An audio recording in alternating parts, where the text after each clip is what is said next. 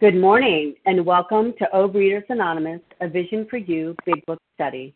My name is Katie F., and I'm a recovered compulsive overeater. Today is Friday, May 5th, 2017. Today we are reading from the Big Book, Chapter 3, and we are at page 36, the first paragraph. Today's readers are, for the 12 Steps, Sally A., for the 12 Traditions, Karen C., and reading the text are Linda D., Leah S., and Camille G. The reference numbers for Thursday, May 4th, are for 7 a.m. 9905 and 10 a.m. 9906. OA Preamble. Overeaters Anonymous is a fellowship of individuals who, through shared experience, strength, and hope, are recovering from compulsive overeating. We welcome everyone who wants to stop eating compulsively. There are no dues or fees for members. We are self-supporting through our own contributions, neither soliciting nor accepting outside donations. OA is not affiliated with any public or private organization, political movement, ideology, or religious doctrine. We take no position on outside issues. Our primary purpose is to abstain from compulsive eating and compulsive food behaviors, and to carry the message of recovery through the 12 steps of OA to those who still suffer. Our sole purpose. OA's fifth tradition states, each group has but one primary purpose, to carry its message to the compulsive overeater who still suffers. At a Vision for You Big Book study, our message is that people who suffer from compulsive overeating can recover through abstinence and the practice of the 12 steps and 12 traditions of Overeaters Anonymous. I will now ask Sally A. to read the 12 steps. Thank you. Good morning, A Vision for You. Sally A. in New York. Grateful to be here with you. The 12 steps. Number 1, we admitted we were powerless over food, that our lives had become unmanageable. Number 2, came to believe that a power greater than ourselves could restore us to sanity. Step 3, made a decision to turn our will and our lives over to the care of God as we understood Him.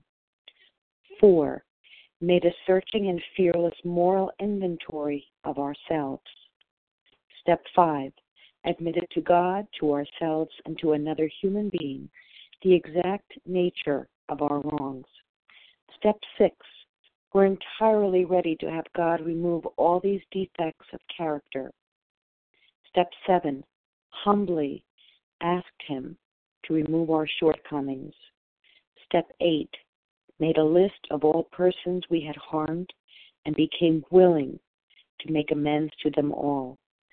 Step 9, made direct amends to such people wherever possible, except when to do so would injure them or others. Step 10, continued to take personal inventory, and when we were wrong, promptly admitted it. Step 11, sought through prayer and meditation to improve our conscious contact with God as we understood Him, praying only for knowledge of His will for us and the power to carry that out. And step 12, having had a spiritual awakening as the result of these steps, we tried to carry this message to compulsive overeaters and to practice these principles in all our affairs. Thank you. I pass. Thank you, Sally. I will now ask Karen C. to read the 12 traditions. Good morning, Katie. This is Karen C. from Indiana, a very grateful, recovered, compulsive overeater. Our 12 traditions. 1, our common welfare should come first.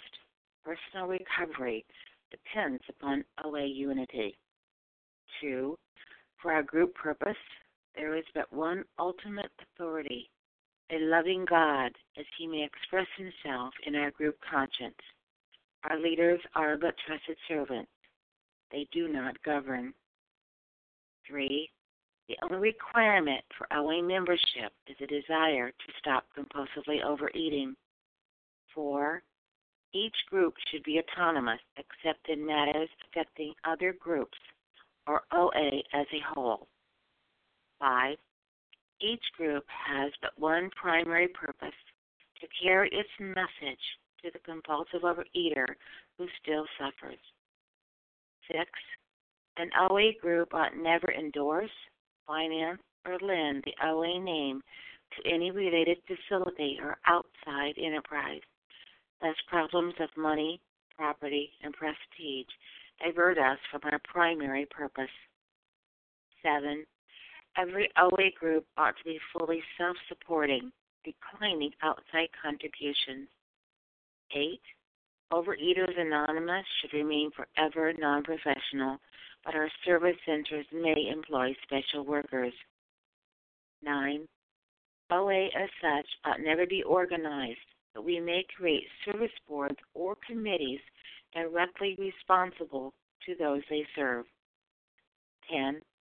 Overeaters Anonymous has no opinion on outside issues, hence the OA name ought never be drawn into public controversy. 11. Our public relations policy is based on attraction rather than promotion. We need always maintain personal anonymity at the level of press, radio, films. And 12.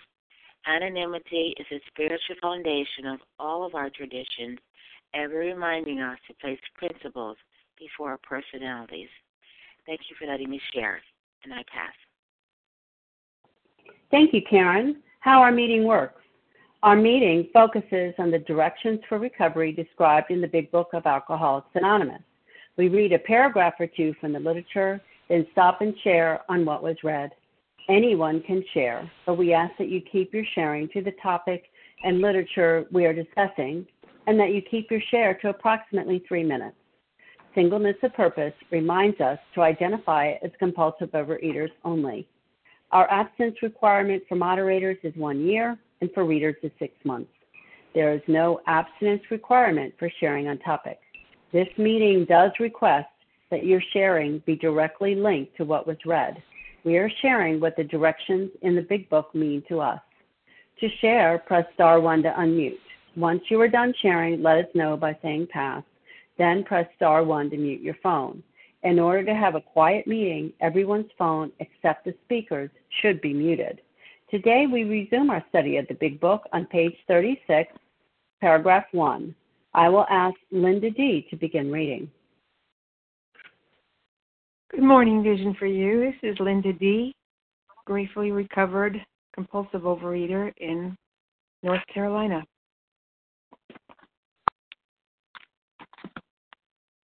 Yet he got drunk again.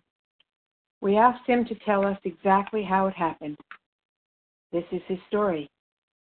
I came to work on Tuesday morning. I remember I felt irritated that I had to be a salesman for a concern I once owned. I had a few words with the boss, but nothing serious. Then I decided to drive into the country and see one of my prospects for a car. On the way, I felt hungry, so I stopped at a roadside place where they have a bar. I had no intention of drinking. I just thought I would get a sandwich. I also had the notion that I might find a customer for a car at this place, which was familiar, for I had been going to it for years. I had eaten there many times during the months I was sober. I sat down at a table and ordered a sandwich and a glass of milk. Still no thought of drinking. I ordered another sandwich and decided to have another glass of milk. Suddenly, the thought crossed my mind that if I were to put an ounce of whiskey in my milk, it couldn't hurt me on a full stomach. I ordered a whiskey and poured it into the milk. I vaguely sensed I was not being any too smart, but felt reassured as I was taking the whiskey on a full stomach. The experiment went so well that I ordered another whiskey and poured it into more milk. That didn't seem to bother me, so I tried another. Setting my timer.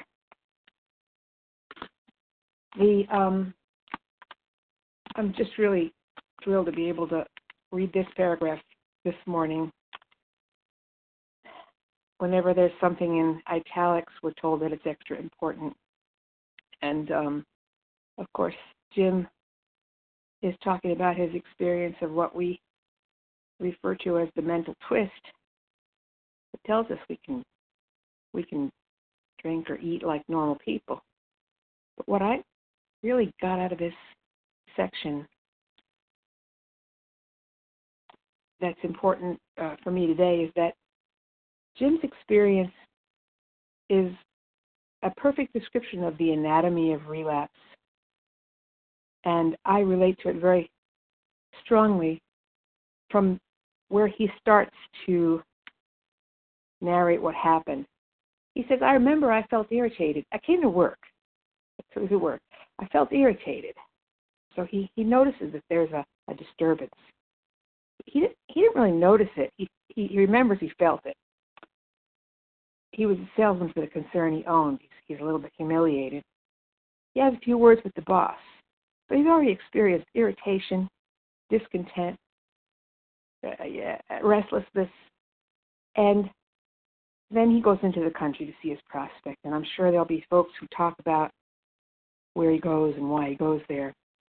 But what I've learned from this experience of Jim's and from my own after now, by the grace of God, close to a year of recovery, is that if I am thinking about putting the whiskey in my milk, which for me is going to the store and getting something, one of my binge foods, I already missed the boat. Something happened earlier that day that I didn't notice that's setting me up. He's been set up. He's been restless, irritable, discontent. He did not recognize it. He did not deal with it. That's what happens. So the main point here for me this morning is that I have to be ever vigilant. You know, the 10th step warns us to stay awake for these feelings. Because once we're thinking about the food, it's potentially already too late. Because the mental twist will take us like that, just like that, before we even know it. So with that, I pass. Thank you for the opportunity to do service. Thank you so much, Linda. Okay, who would like to share on these first two paragraphs? Charles H. Matt M. Katie. Okay, I got Larry, Matt, Charles, Katie G. Okay, go ahead. Marie H. Chrissy G. Okay, I got Anne Marie. Was that Craig or Greg? Greg with a G, thank you. Okay, Greg and Chrissy G. Okay, anyone else? Charles Melissa, H. Nancy H. I got you, Charles. Okay, Chrissy Nancy G? H. Yes, I got you, Chrissy. Okay, let's go with these 8. Larry K., Matt M., Charles H., Katie G., Anne Marie M., Greg H., I think, Chrissy G., and Nancy H. Okay, go ahead, Larry K. Good morning. Thanks, Katie, for your service. Appreciate it. Larry K., recovered compulsive reader from Chicago. The one thing for certain with this guy, Jim, to me anyway, is that he was not in a recovered state when the thought came into his consciousness that it was okay to pick up some whiskey with his milk. I mean, I don't judge where he was before that, after that, I don't know. But at the moment, he was not in a recovered state. I know that from experience. I remember what that was like when I was not in a recovered state. The purpose of the steps is to provide us a path upward for rising above our own ego. So, in a word, we learn humility, and humility is not thinking less of yourself, but thinking of yourself less. And Jim was not in a God-centered state at that moment, humble. He wasn't there focused on how he could best serve God and those about him. And I'm not taking his inventory. I'm just saying rather, perhaps he was focused at that moment on how best to serve Jim. He was full of resentment, fear. We learned a little bit about his story. So for me, how do I know that I'm on a spiritual path?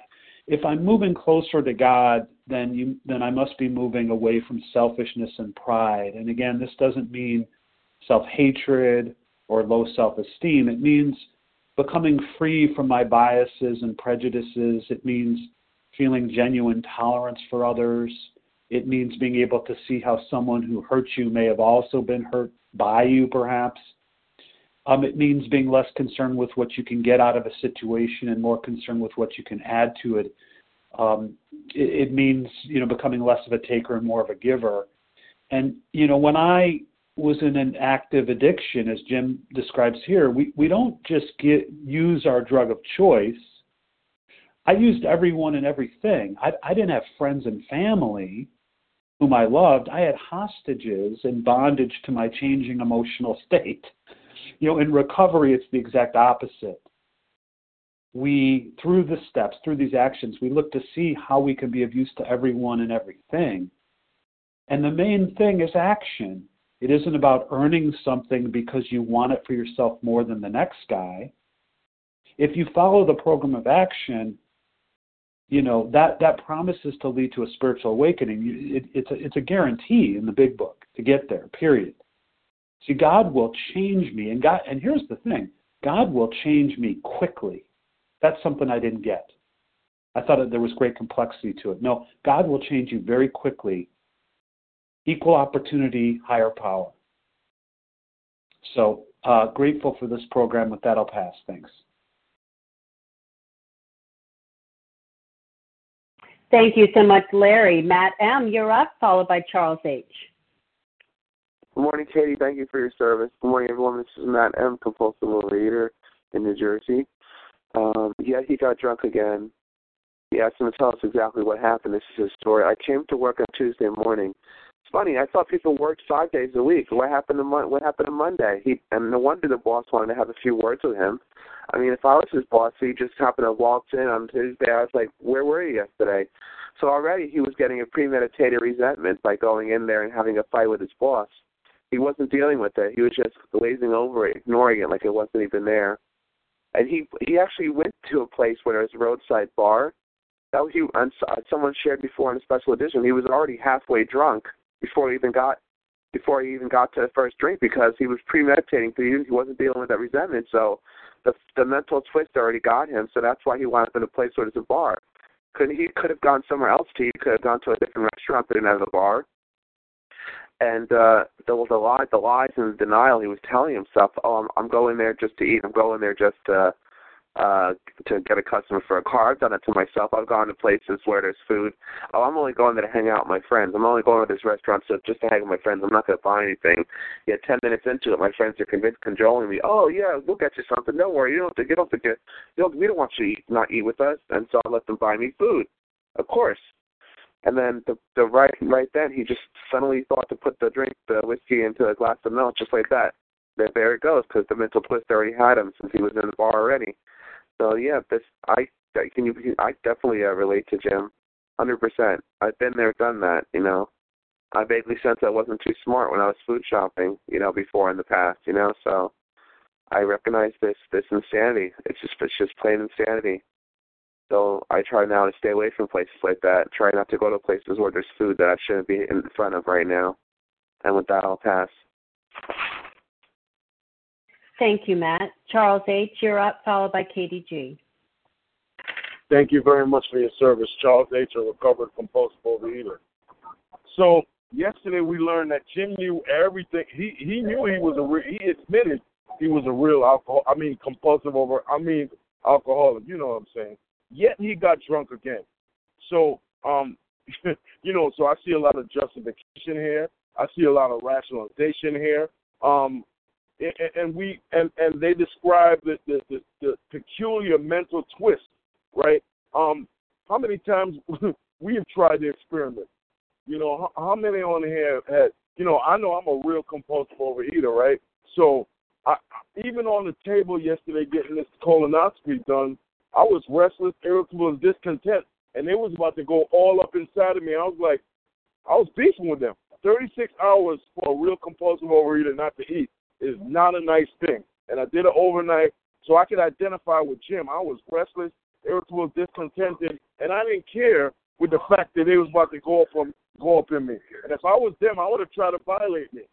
And they was not happy. However, I did a 10-step right there with them, and I did it with God because God was with me. And then after I got off the table and after the anesthesia wore off, I call another person. But I could identify with, you guys probably going to tear it apart a little better than me. The guy was drunk, didn't come to work on Monday. I could identify with that. I could identify with rationalizing, saying, I'm going to a barbershop just to chill out with these people. I went to crack houses just to say, yo, I'm a savior. I don't know about y'all recovered folk. Maybe y'all recovered more than me. If I go to a barbershop, I'm getting a haircut. I ain't going to McDonald's looking for a word from the Bible. I'm not going to a whorehouse to look for a wife. If I go there, I got an intention. I got a preconceived intention to go do what I do when I go to them places, right? People, places, and things I need to stay away from. So it says, still no thought of drinking. I think Bill lied there. The guy Jim had preconceived notion because suddenly the thought crossed his mind. It been crossed his mind. I could identify with experimenting every single time, even in abstinence. Like I said yesterday, I didn't want to do these steps. I didn't have no choice. I was abstinent, and then the thought crossed my mind that I could try this experiment again and again. And there's people dying every single day. Somebody dying right now because they made that experiment again. Somebody dying right now. So I get it why y'all overzealous to share on the line, because you're happy that you're alive today. I'm happy that I'm alive, right? I'm going to close with this. There's a scripture that the big book took. It took it from James, and it said it in Bill's story, and it says it in page 88 in Into Action. Faith without works is dead. You can have the faith and don't do the work and still be dead. You could do the work and don't have faith and still be dead, and it ain't going to work. And with that, I'll pass. Thanks. Thank you, Charles. Katie G., you're up, followed by Anne Marie M. Good morning, Katie. May I be heard? Yes. Katie? Okay, perfect. Sorry. Hi, guys. It's Katie G., recovered compulsive overeater, anorexic and bulimic, currently in, I don't even know where I am. I'm traveling in Portland, Maine. Anyway, good morning. And I, too, am so grateful to be alive today. Thank you for that reminder. And I guess for me, what this thinks of is the delusional thinking that I have when I go back to the food, right? And what is a delusion? A delusion is a false psychotic belief. So we ask him to tell us exactly how it happened, and he provides his story. And how many times did I, within program think, I remember my first relapse, getting irritated with the sponsor, irritated with people asking me to do what I do, irritated with the slogans, you don't eat no matter what, we don't eat. And I literally went to the grocery store and was saying, we don't eat no matter what, we don't eat, at the food as I'm throwing it into my mouth in the grocery store, justifying, rationalizing, and defending my right to eat, like being angry at Overeaters Anonymous because they somehow made me eat. And I guess what I so relate to about delusional thinking is I am the victim, right? Like, he had the poor Jim, like he had to be a salesman for this concern he once owned. Well, guess what? Like the book teaches us, like we create our problems. The reason I was fired 4 times from the same job is because I was a bad manager. I had no business being a manager. I had no life skills. As someone pointed out to me once, when I made an amend, she said, Katie, you have a lot of career goals, and yet you have no people skills. And guess what? She's right. I've never learned people skills, not until I got into the work. And so I can so relate to the delusional thinking of like lying to myself. I'm not going to eat. And all of a sudden it's suddenly, oh my gosh, where did this happen? And what I love today that so many of our teachers have illustrated this morning is the difference between like the thinking that leads up to a binge and today. Like today, I'm constantly doing work of 10, 11, and 12. Like, so I feel like I'm more and more sensitive. I'm learning that every judgment I have is actually a resentment. What do? I judge someone. I find them guilty. I'm character assassinating them in my head. And I'm lying to myself if I don't think I'm treating that person differently. And so today, when these feelings come up, because guess what, guys? I'm having a human experience. I'm having a compulsive overeater, anorexic, bulimic experience, and I got to do the work. when I have that feeling, I have to get back to God. And so much of my work, like I'm not even, as somebody else pointed out, I'm not even at that point where it's acceptable anymore to come to work on a Tuesday morning. I'm not at that point where when I'm irritated with my boss, I'm on my knees, I'm doing a 10, I'm calling you guys, and I'm throwing myself harder into helping others, God willing.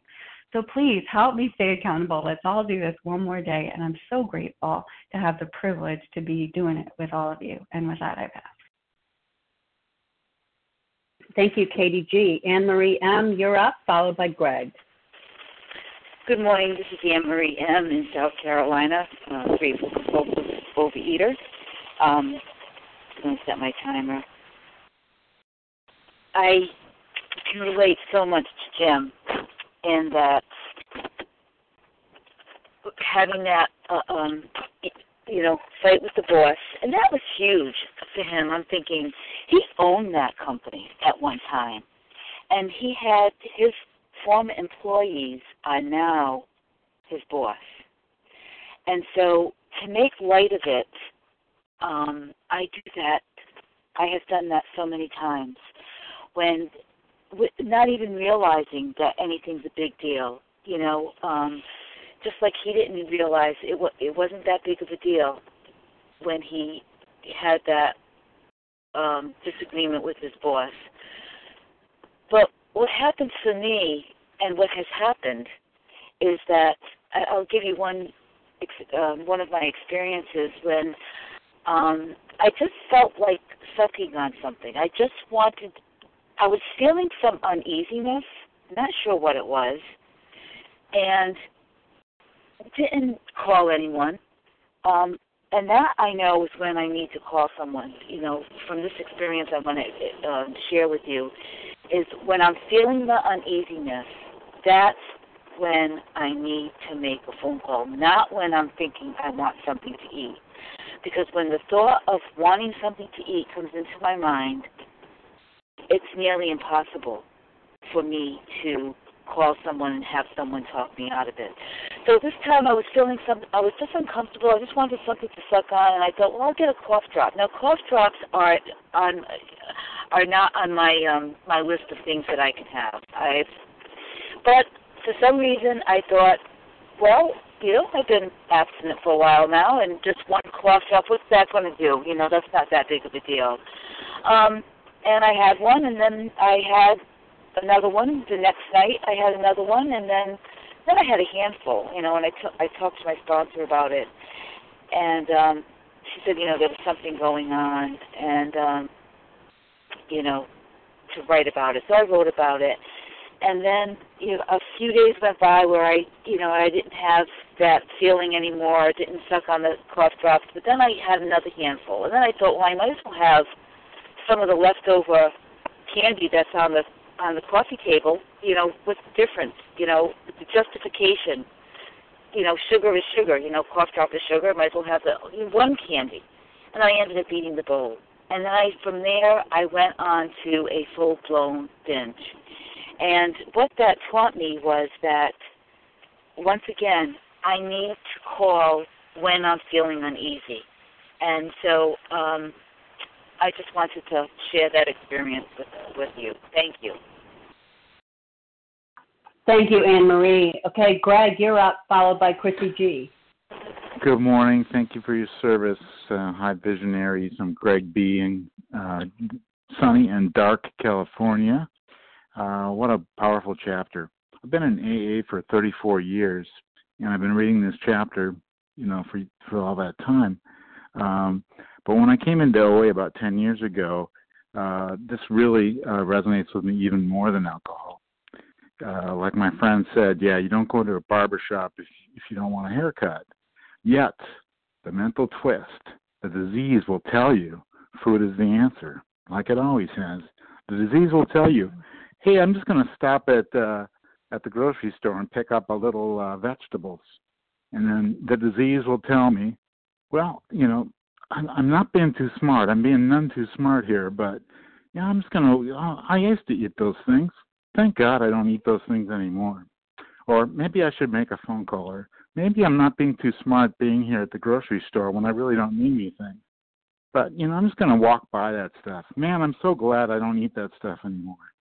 The action is the key. It's nothing wrong with having a thought about food. There's nothing wrong with thinking about a lot of things. We think we have a million thoughts. I'm going to quit my job. I'm not going to work today. It's the action, though. It's the action of, making the phone call instead of going to the store. It's the action of going to a meeting. It's the action of working the steps. There's a concept. It's the action that's important. Yeah, it's painful. Life is hard. We all have challenges and trials and tribulations. But, we go through it anyway. As our program teaches us, we walk through the steps. We go through the pain. We take the inventory. We face the difficult things.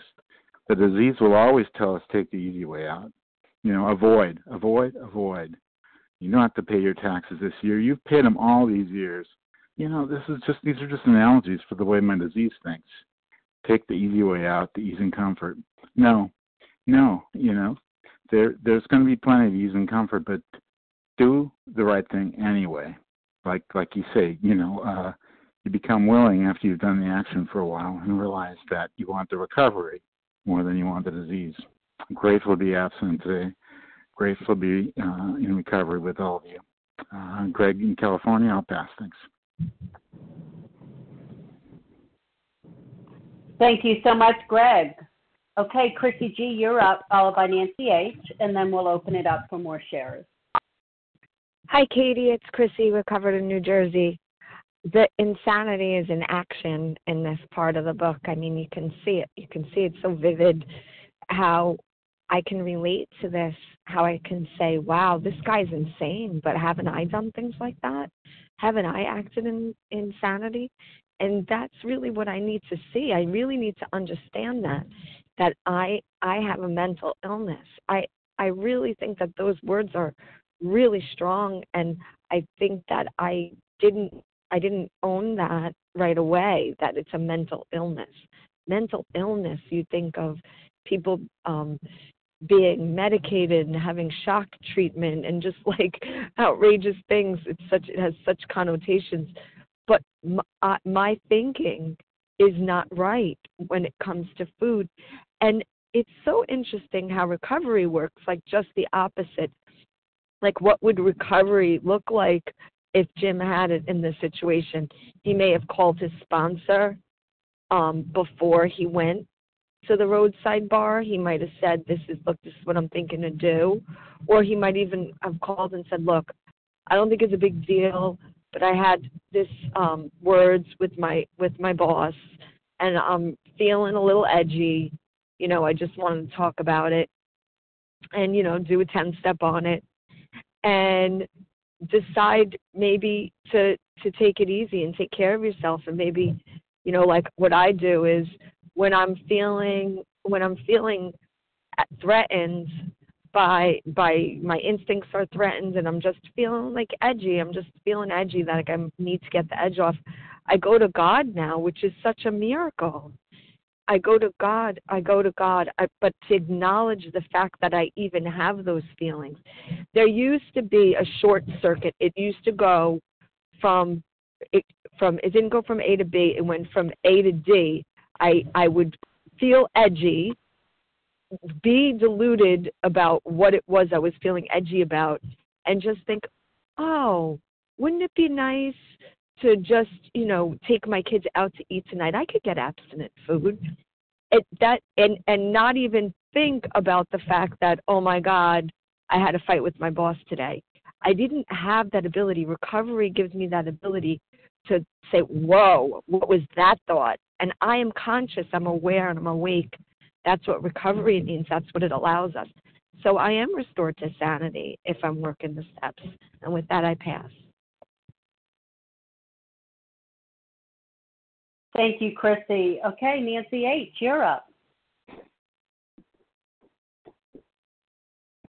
Hi, this is Nancy H., recovering compulsive eater from New Jersey.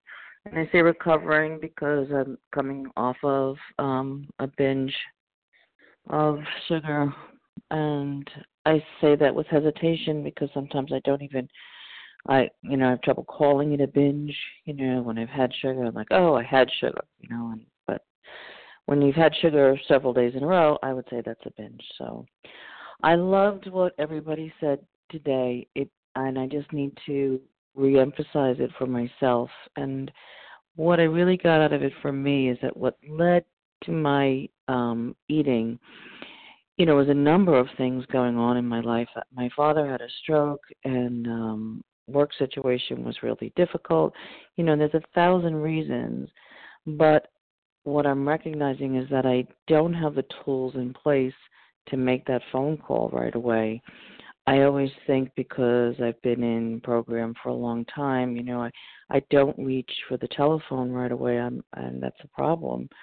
I need to reach out to God and to another person, when I'm starting to feel like I'm upset and something's bothering me, and I have not been doing that. I just try to tough it out. And I went to an OA meeting last night. It was an face-to-face meeting. There was 5 of us there, and none of us had been abstinent. And I say that not in judgment, but in fear of what can happen if we're not working this program. I had been doing the morning meetings on the phone with you all, and that was the last time that I was abstinent when I was doing that regularly. So I want to commit to that daily practice again. Thank you for letting me share, and thank you all so much for your service. Thank God for this program. Pass. Thank you for your honesty, Nancy. Okay, who else would like to share on these 2 paragraphs?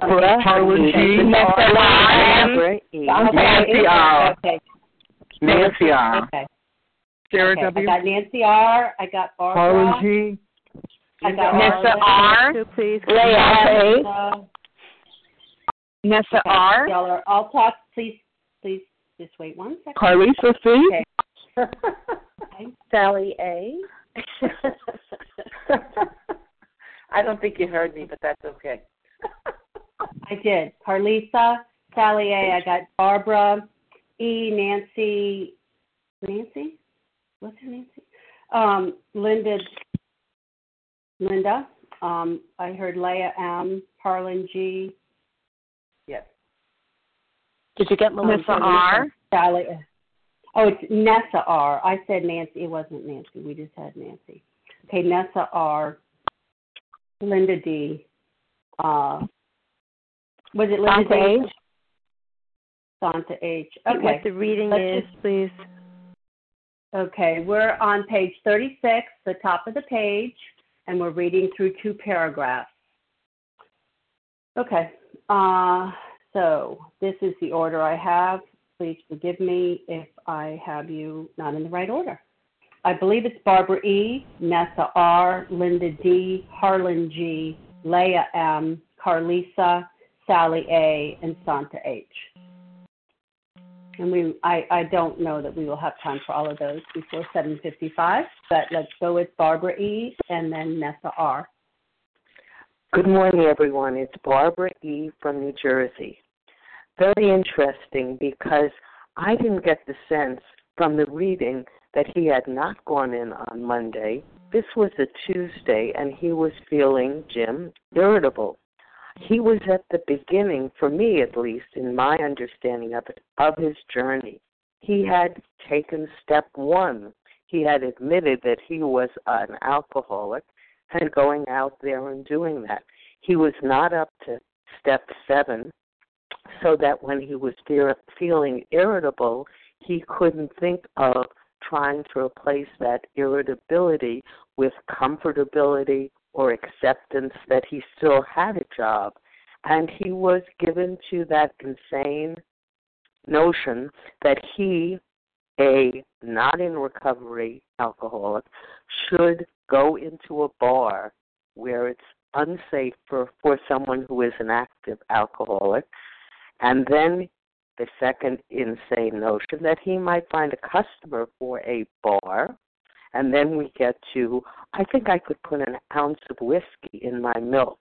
He had a sense that he was wrong.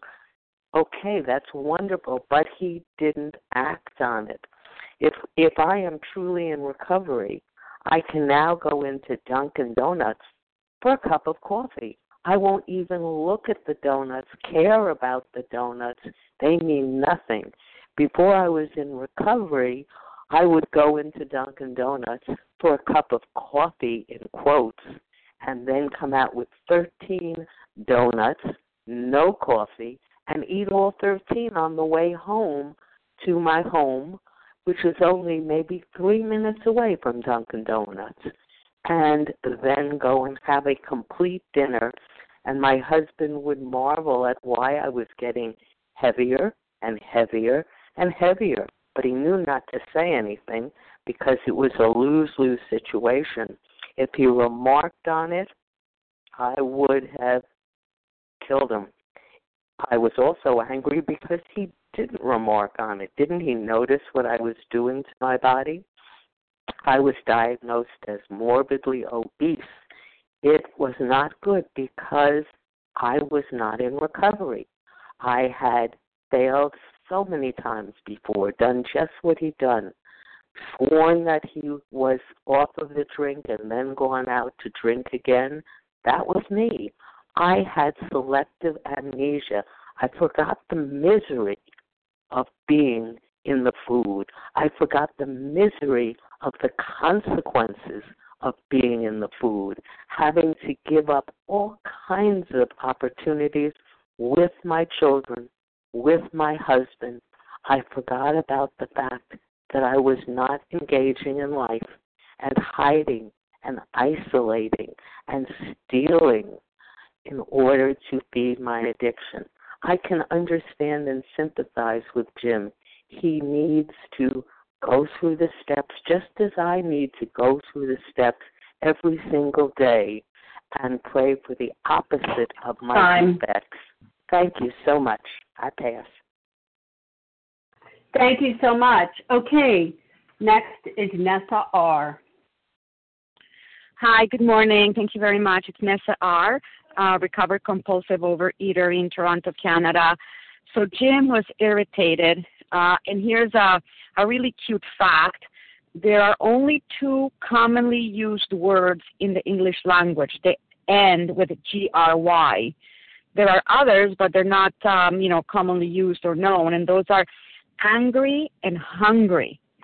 And in recovery, when I am angry, I am at risk of getting hungry. And what I need to do is do a step 10. It says in order to remove the blockage, in order to get right with God and get right with the world. Again, it says in page 87 of the big book, we pause when agitated or doubtful. And for me, agitated is a code word for resentful, and doubtful is a code word for fearful. And why do I pause? I pause because I need to do a step 10. This particular quote is in the middle of the section dealing with step 11, prayer and meditation. So what does it have to do with prayer and meditation? If I am resentful or fearful, I am blocked from God. I am blocked from my solution. So praying and meditating are not going to help me. First, I'm going to clear the blockages. I need to clear the blockages.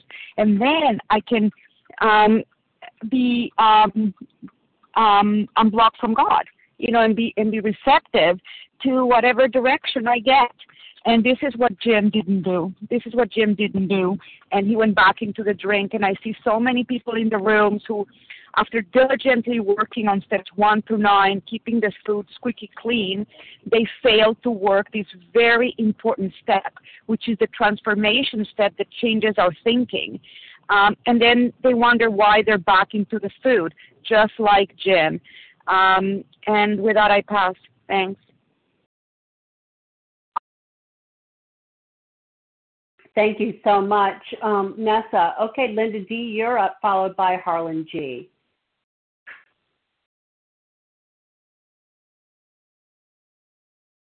Linda, we can't hear you.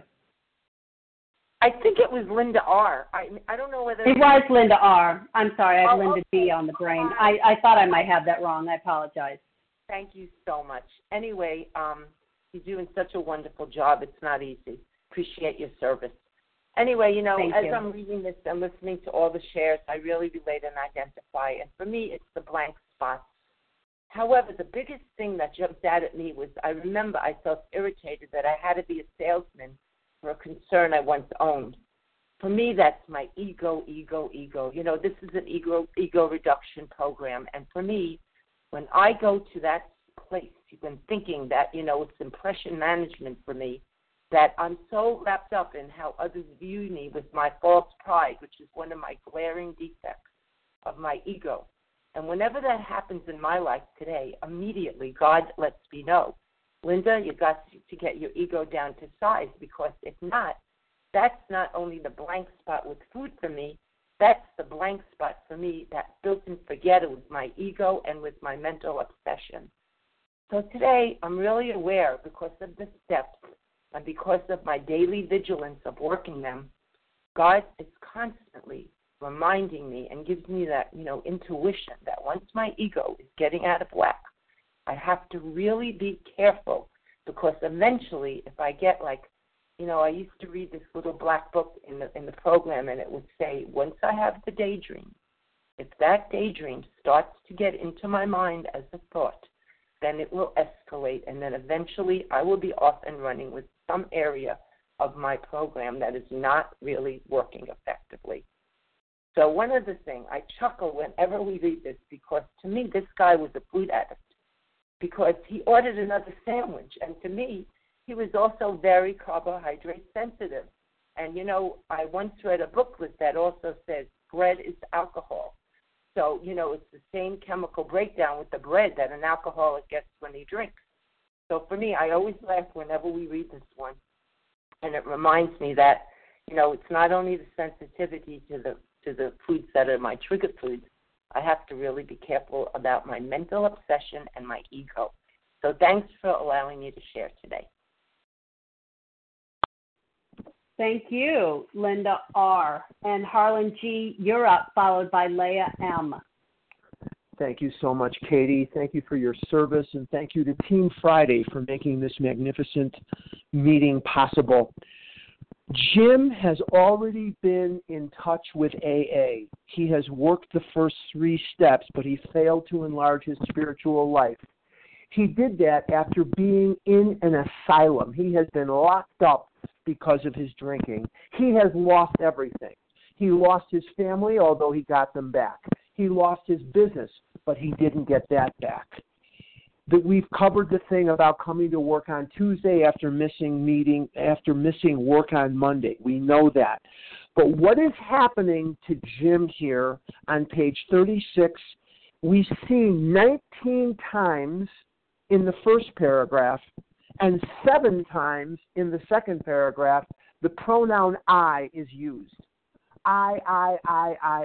Not a thought, not an action for anyone else. Now, if we look at what happens with him, with his words, with his boss, and all these other things, is alcohol Jim's problem? Absolutely not. The problem that Jim is facing is the buildup of everyday human emotion. He is resentful. He is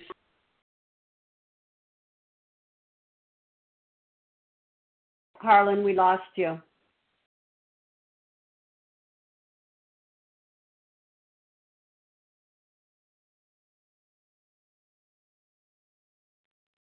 Harlan, we can't hear you.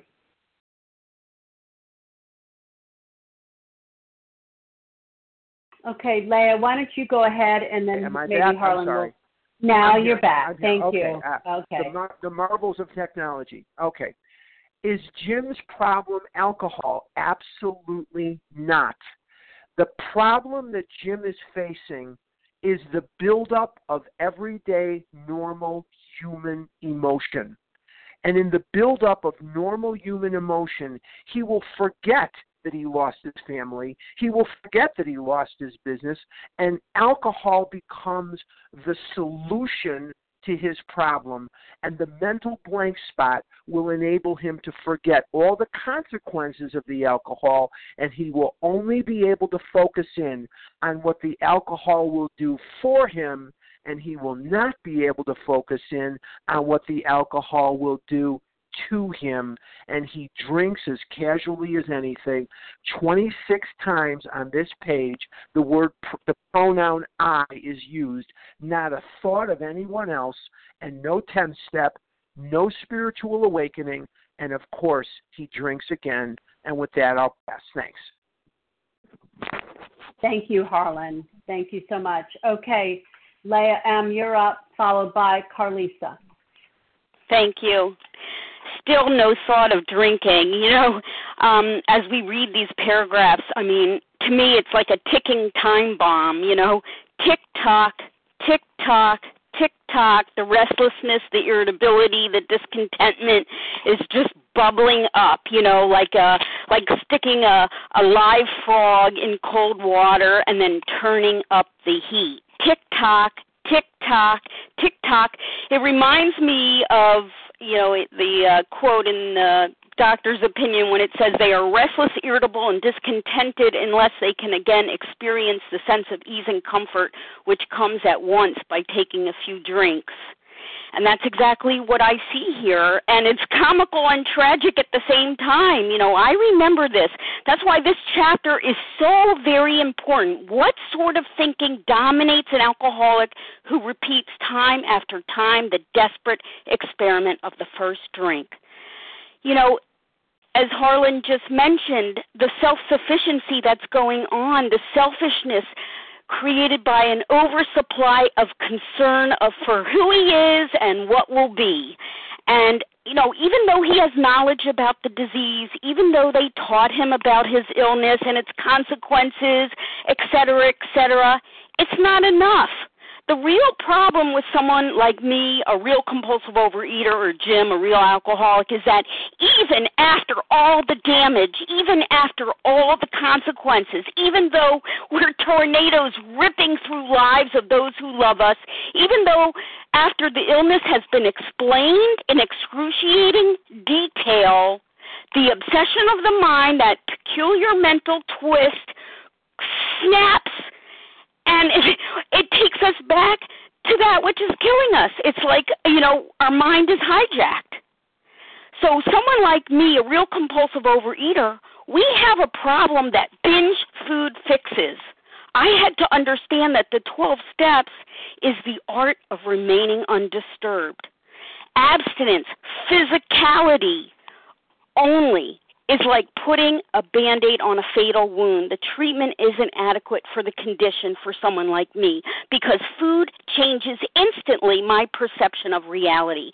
It gave me a sense of ease and comfort. But what if I could find a way to live where my mind isn't going to lock on that sense of ease and comfort that comes at once by taking that first bite? And that process and that urgency and that necessity for continuation is called recovery. And that's what this is about, implementing the 12 steps to be recovered and to stay recovered. That's the urgency of this work. And with that, I pass. Thanks.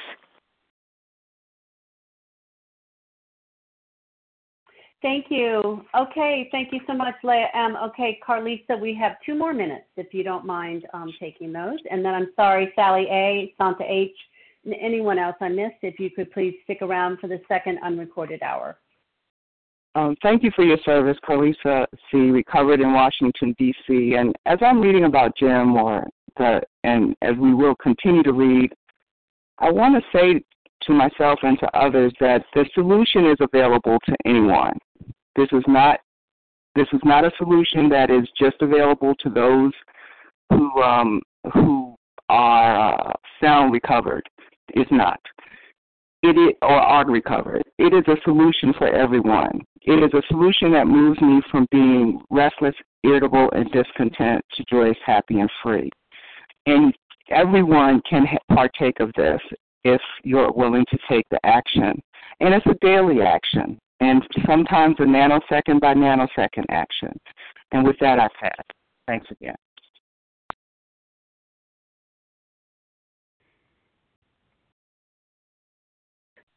Okay, thank you so much, Carlisa. And we have under a minute, so I'm just going to go ahead and move on. I want to thank everyone who shared this morning for our readers, Sally A., Karen C., Linda D., Leah S., and Camille G. And please join us for a second unrecorded hour of study immediately following closing. The share ID for today, Friday, May 5th, is 9909. That's 9909. We will now close with the reading from the Big Book on page 164, followed by the Serenity Prayer. Will Leah S. please read A Vision for You? Our book is meant to be suggestive only.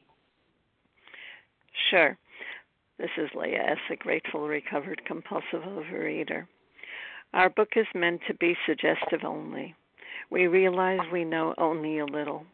God will constantly disclose more to you and to us. Ask Him in your morning meditation what you can do each day for the man who is still sick. The answers will come if your own house is in order. But obviously you cannot transmit something you haven't got. See to it that your relationship with Him is right, and great events will come to pass for you and countless others. This is a great fact for us. Abandon yourself to God as you understand God. Admit your faults to Him and to your fellows. Clear away the wreckage of your past. Give freely of what you find and join us. We shall be with you in the fellowship of the Spirit, and you will surely meet some of us as you trudge the road of happy destiny. May God bless you and keep you. Until then.